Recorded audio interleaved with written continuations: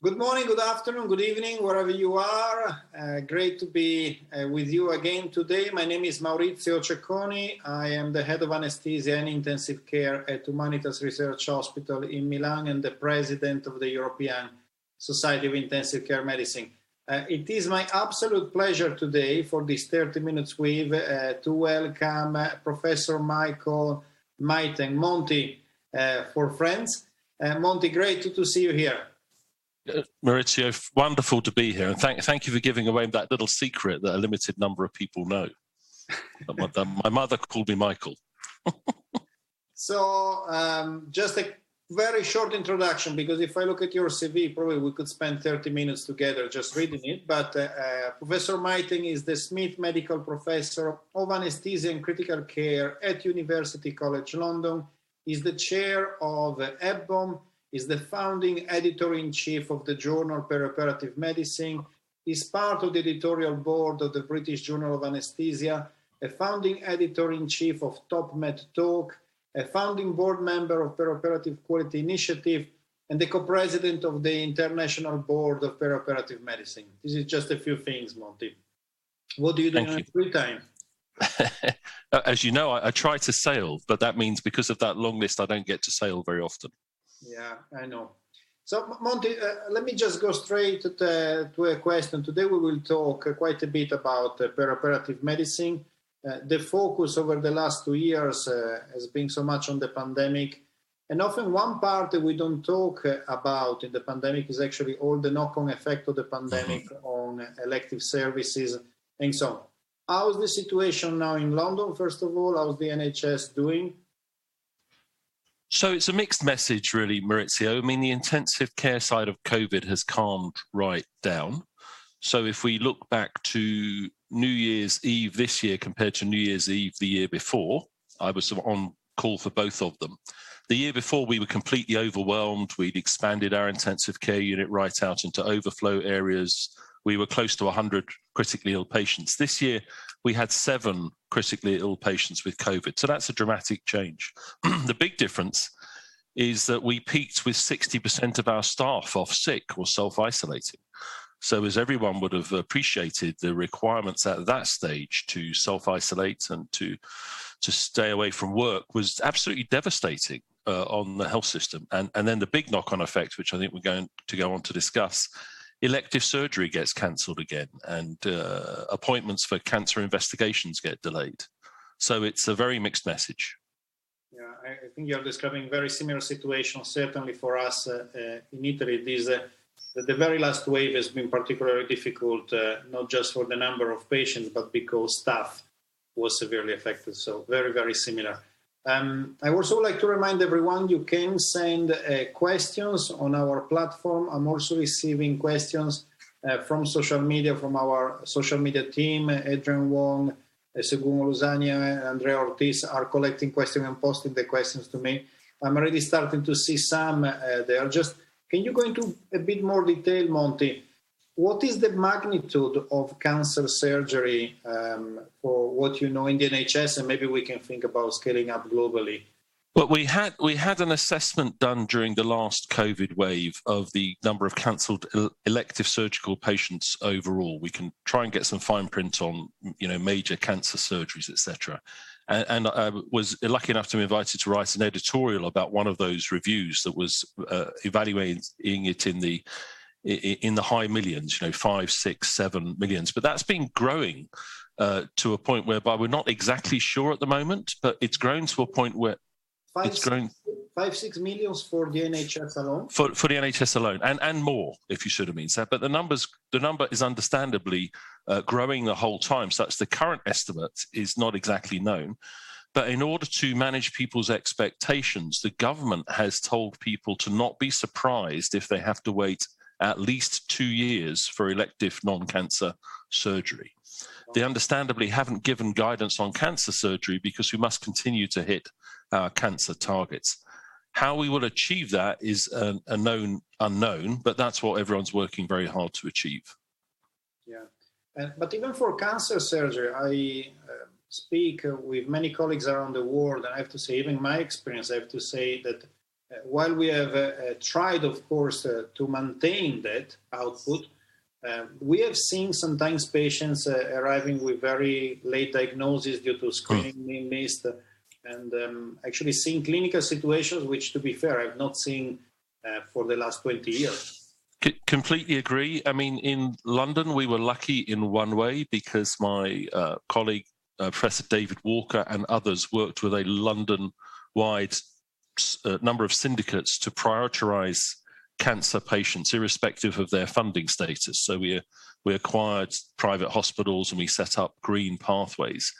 But what we were seeing despite that was patients presenting with cancers at a much later stage, but also, in particular, if we look at the cancer gynae population, elderly females were coming in much more debilitated than they had been before. You know, they've been sitting around at home, and if we objectively evaluated their fitness, they were in a much worse state to have surgery than we would have seen prior to COVID. And then there's the which is only just maturing, the impact of COVID, long COVID, acute COVID on the surgical episode. It does appear to be having a detrimental effect as well. So what's going to happen next? I mean, our healthcare systems were already stretched before the pandemic. The pandemic has stretched them more. And now we're going to have a backlog of surgery that needs to be done, probably with a more frail population, with more comorbidities. How can we catch up with that? Will we ever be able to catch up with all that backlog? Well, I referred to the editorial that I was invited to write for the BJA, which made me reflect on all of that. And I started by looking back at a document that I'd actually co-authored with a few other people, but also with Professor David Bennett over 15 years ago. It was a document about modernising the care of patients undergoing major surgery. And I therefore went on to title the editorial that the greatest innovation would be to do what we know. In other words, if we just dust that document off, which has got 5 key components to it, and remind ourselves what we've been trying to achieve since the last century, that's a great starting position. You know, I'd be very happy to go over the 5 bullet points, but they very much relate to no amazing innovation compared to could we just get on and do what we know? So what are these key bullet points? Well, the first one, which at the time we described differently, but has now basically become enhanced recovery, is to have standardized pathways that get people ready for surgery and out and ready to be discharged as quickly as possible, which we know we can do highly effectively, but for some reason there are still people having meetings about how to start an enhanced recovery program. The next one is to disrupt the referral pathway, which has happened very successfully in a number of situations, i.e., as soon as a patient contemplates surgery, they should start to be on a preparation pathway. That means that they go for surgery when they're ready to go for surgery. And we know the list of things that can be fixed. And that's playing out very effectively. We've seen results from some national trials where it's working. Then there's, data, and more data, because we still often work in a data vacuum. There's adopting technology, because technology-rich environments tend to have lower staffing ratios and are more efficient, and we could go into what some of those might be. But the final one is the availability of high care beds. That was the purpose of that document more than 15 years ago. We had a paucity of HDU/enhanced care beds. And COVID-19 in the UK flushed out that we still have the same challenge. We only have 6.6 critical care beds per 100,000. You've got about 12.5. Germany's got about 30. That can't be right.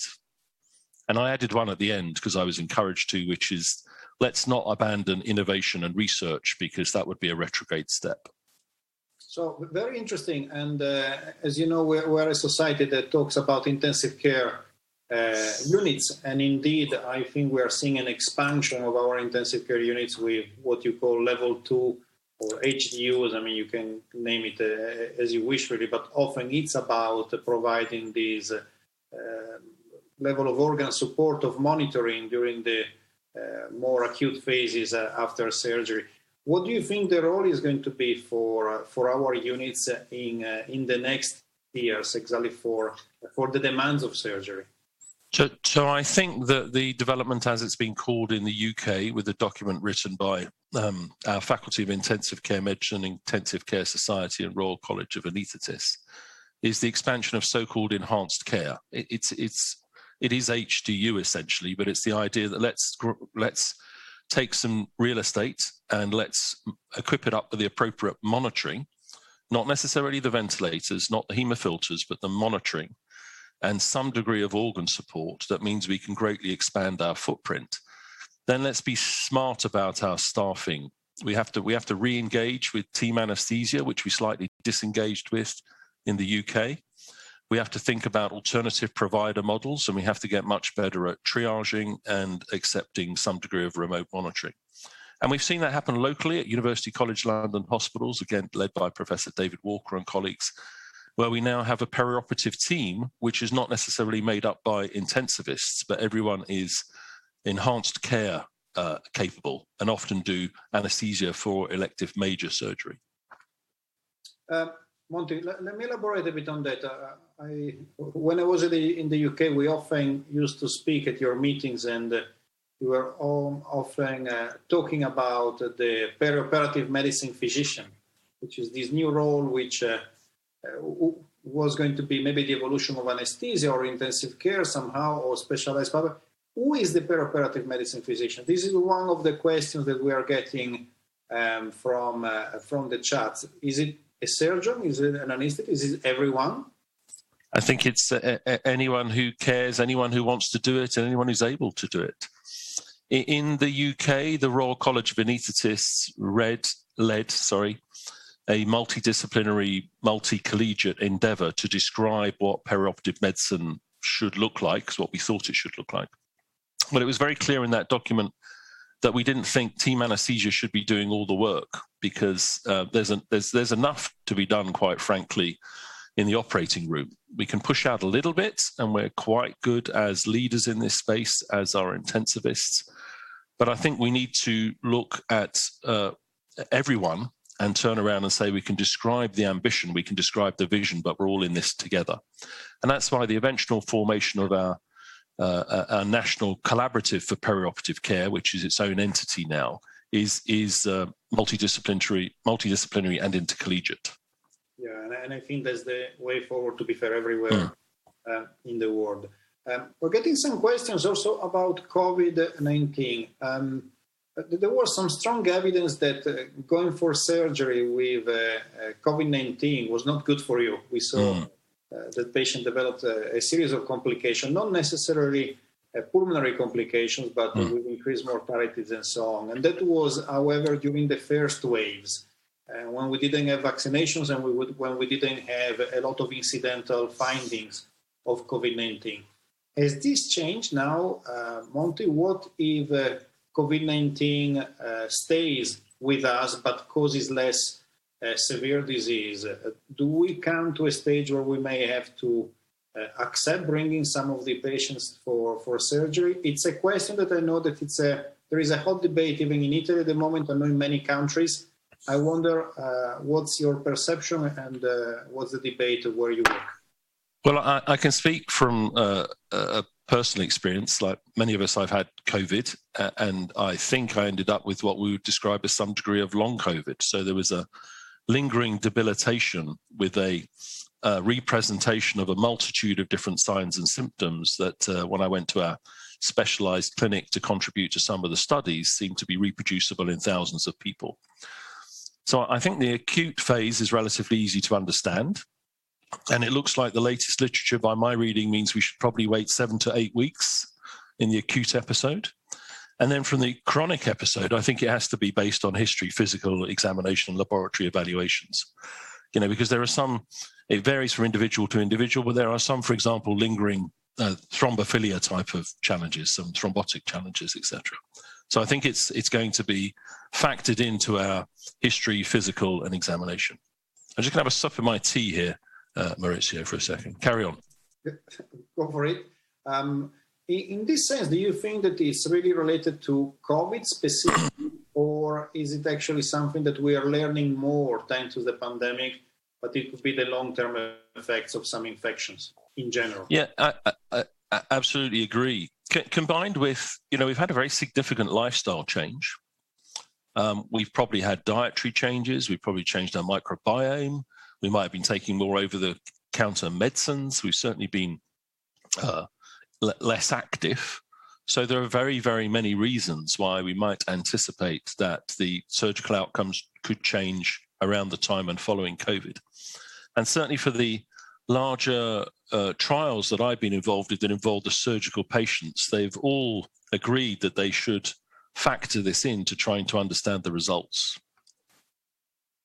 So, Monty, we cannot speak with you without talking about goal-directed therapy and technology. Where are we with goal-directed therapy now? And does it have a role with what's in this crisis? Well, it's interesting. Some people will still say, what? If you see what I mean, what do you mean? Other people say, that's just normal, that's what we do. But it's clear from talking to people or looking at the number of sales of different devices that it's still highly varied. I mean, I think in reality, everyone does some form of goal-directed therapy. To some people, goal-directed therapy equals cardiac output monitor.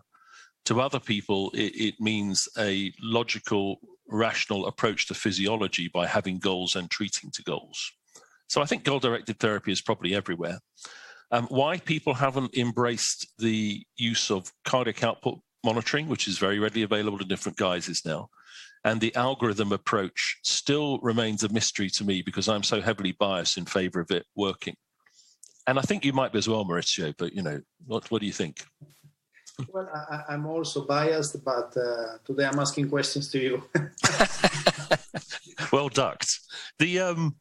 So I think, we are still persisting with large randomized controlled trials. Well done, Rupert Pierce. Optimized 2 is nearly finished. Well done to Mark Edwards. Floella is nearly finished. I'm probably not going to get involved in another large randomized controlled trial. I really enjoyed your conversation with Derek Angus the other day. I think we have to move on to learn from the COVID experience and learn from cancer drug evaluation and move on to platform evaluation, because the innovations in our space are going to happen so rapidly. We can't evaluate through RCTs. We have to embrace very, very large scale platform trial design, and we have to drop in these innovations and see if they work for us. Now, if it works at University College London hospitals, it might not necessarily work elsewhere, but that's okay if it works for us. So we can contribute to the overall knowledge base and what should other people try, and then they should try it for themselves.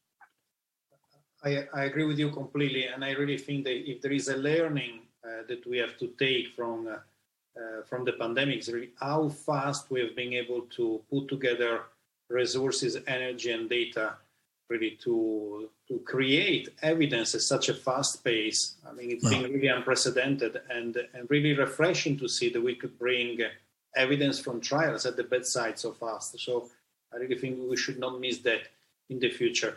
In this sense, Monty, when we do a trial and there is an algorithm about, could be goal-directed therapy, but whatever you want, are we using that algorithm to give the same thing to everyone? Or are we using that as a way to provide precision medicine? This is one of the questions. There is always a bit of tension when you talk about protocols. What are we actually doing when we test those hypotheses with these algorithms, for instance, about dynamic therapy and so on? Great question. Because when we look at a little closer at the human interaction with the algorithms, we're really not very good at following them. We get a little bit better, I think, if we're assigned a study nurse who keeps nudging us and saying you're supposed to give a fluid bolus now or the blood pressure's below the magic number. I'm intrigued by the work that's been done by many groups around the world, but the name Alexander Houston comes to mind in particular, about using more closed loops or semi-closed loops. The delivery of anesthesia, the delivery of critical care at the bedside is ultra complicated now. And I think we're at the stage when the pilots realized that the planes were too clever to fly on your own, and they allowed the introduction of fly-by-wire just after the Apollo moon landing. I think we've reached that stage. We're very good decision makers, but we can't keep track of the depth of anesthesia, the analgesia, the fluids, the vasoactives, and if we're going to call looking after the patient flying the plane and fly the plane as perfectly as the computers do. So I think that's the world that we're entering. And then we'll really be able to test those algorithms, because the human factor that because we are all awkward, curmudgeonly, difficult people. I don't think we're predominantly lazy. I just think we're a bit awkward. We don't follow the algorithms very well. In this sense, if there is a variable that it's, I would say, almost perfect to apply these concepts, is blood pressure. We have a lot of evidence around how bad hypotension is. So first of all, is hypotension really bad? Well, I think all hypotension is not created equal. And it also then depends on your own, your own physiological states. If you've got critical atherosclerosis in certain very important parts of your body, hypotension is going to be very different to if you're a fit 25-year-old, because if we go back to the basics of physiology, the opening pressure that is required, let's look at the classical writings. You don't need much of a head of a pressure if you have volume and you have flow. That equation starts to change as you get critical atherosclerosis and change in vascular tone. And also depends, I think, on how you become hypotensive. If we go back to the shock analogies, hypovolemic shock is different to septic shock, and so on. So I think that's the same for intraoperative hypotension. Hypovolemic shock is going to be, in my mind, and I think you can demonstrate that in the lab, much more devastating to organ perfusion than vasodilatory drops in blood pressure. But we're relearning a lot of our basic physiology. Yes, I think we are.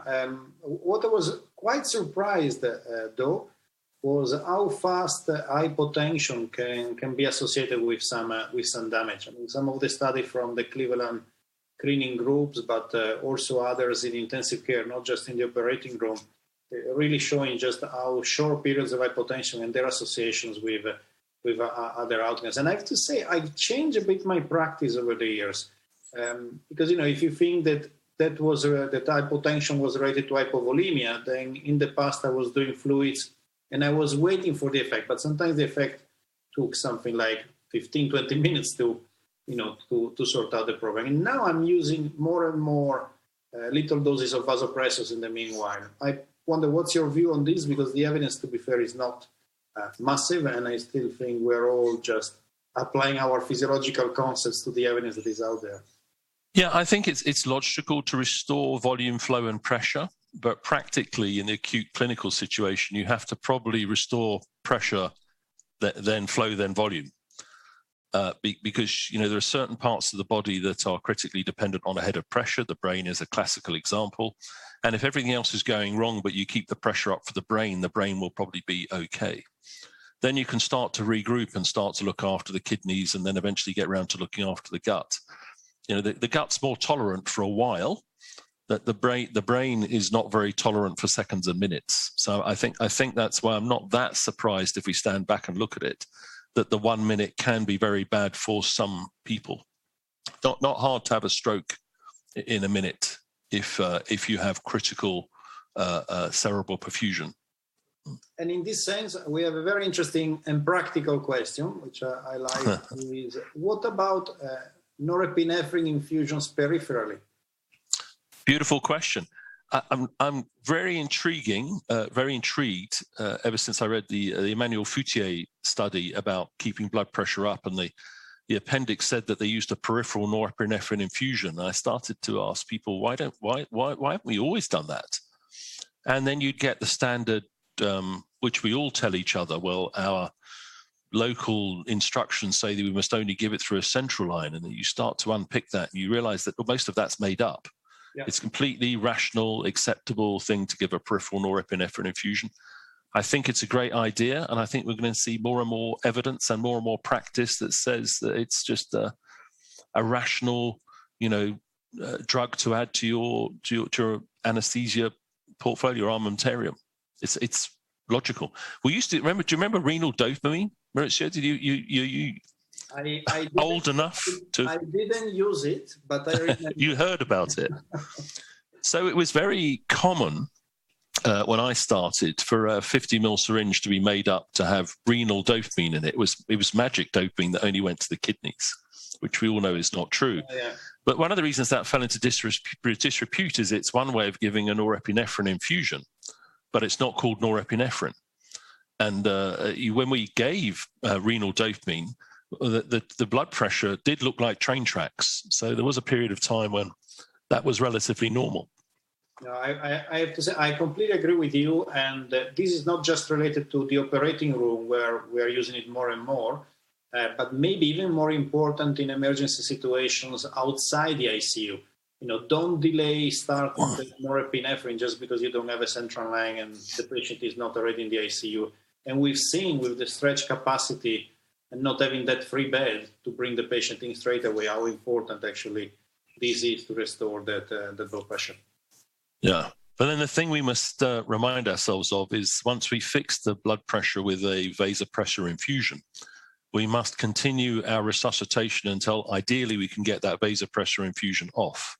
We may not be able to, but we must continue to work to get it down, because you're also probably not old enough to remember the patients that we left purple around the edges that lost their hands and their legs as a result of the over-aggressive use of noradrenaline, as it was called in the day, infusions, when we were in the fashion before last of running people dry, back in the...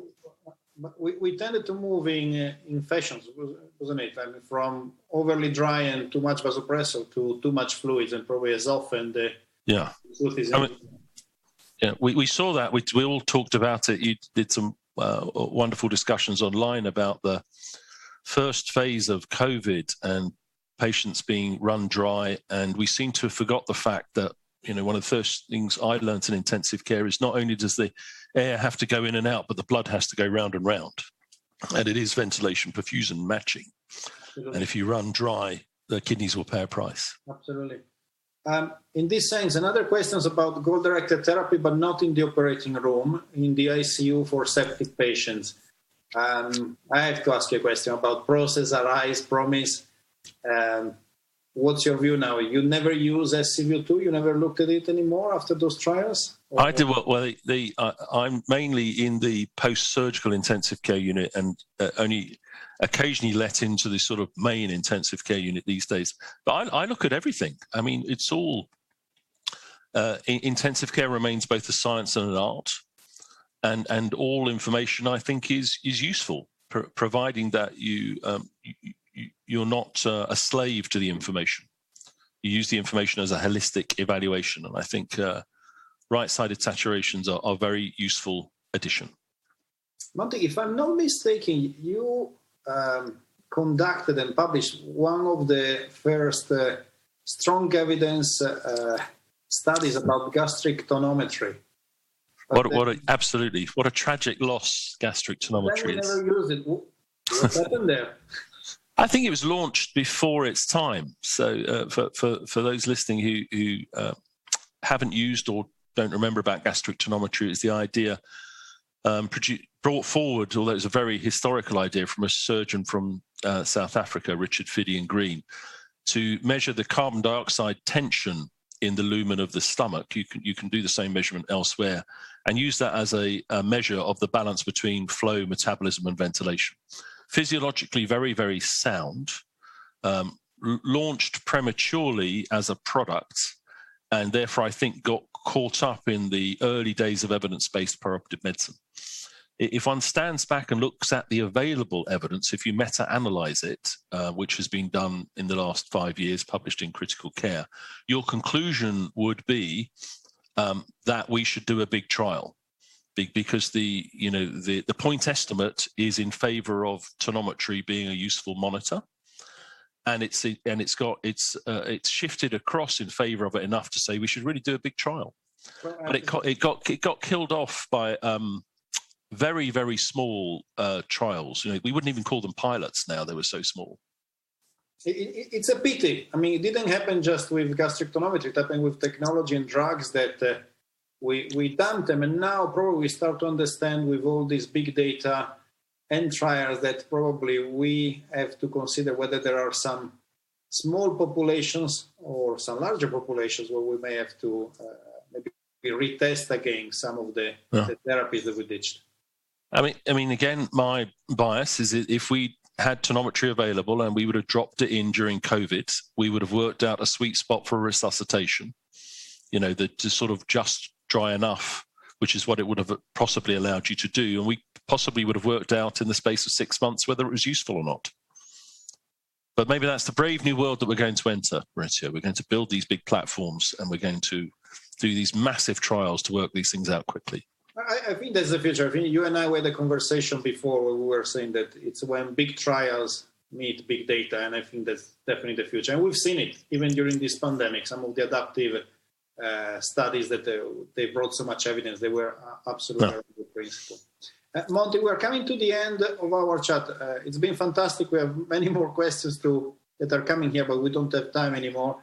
I'm just going to give you a minute if you want, just to say something to the young generation that is coming to intensive care and maybe to the world of peri-operative medicine. Why would you do it now? Why would I do it now? I think it's that, where peri-operative medicine meets critical care is the most amazing place to work, because you have so many opportunities to help people. You have so many different variations on a theme that as you go through the different stages of life, you can pick up. I can't think of a better place to work in medicine. Now, having said that, at the end of this month, I retire from the National Health Service, but I'm doing that to take my pension. I'm not retiring. So no goodbyes to Monty yet. I don't think you're disappearing. We will be very happy to host you again. Monty, it's been an absolute pleasure. Thank you. Thank you, everyone. Thanks, everyone. Stay safe.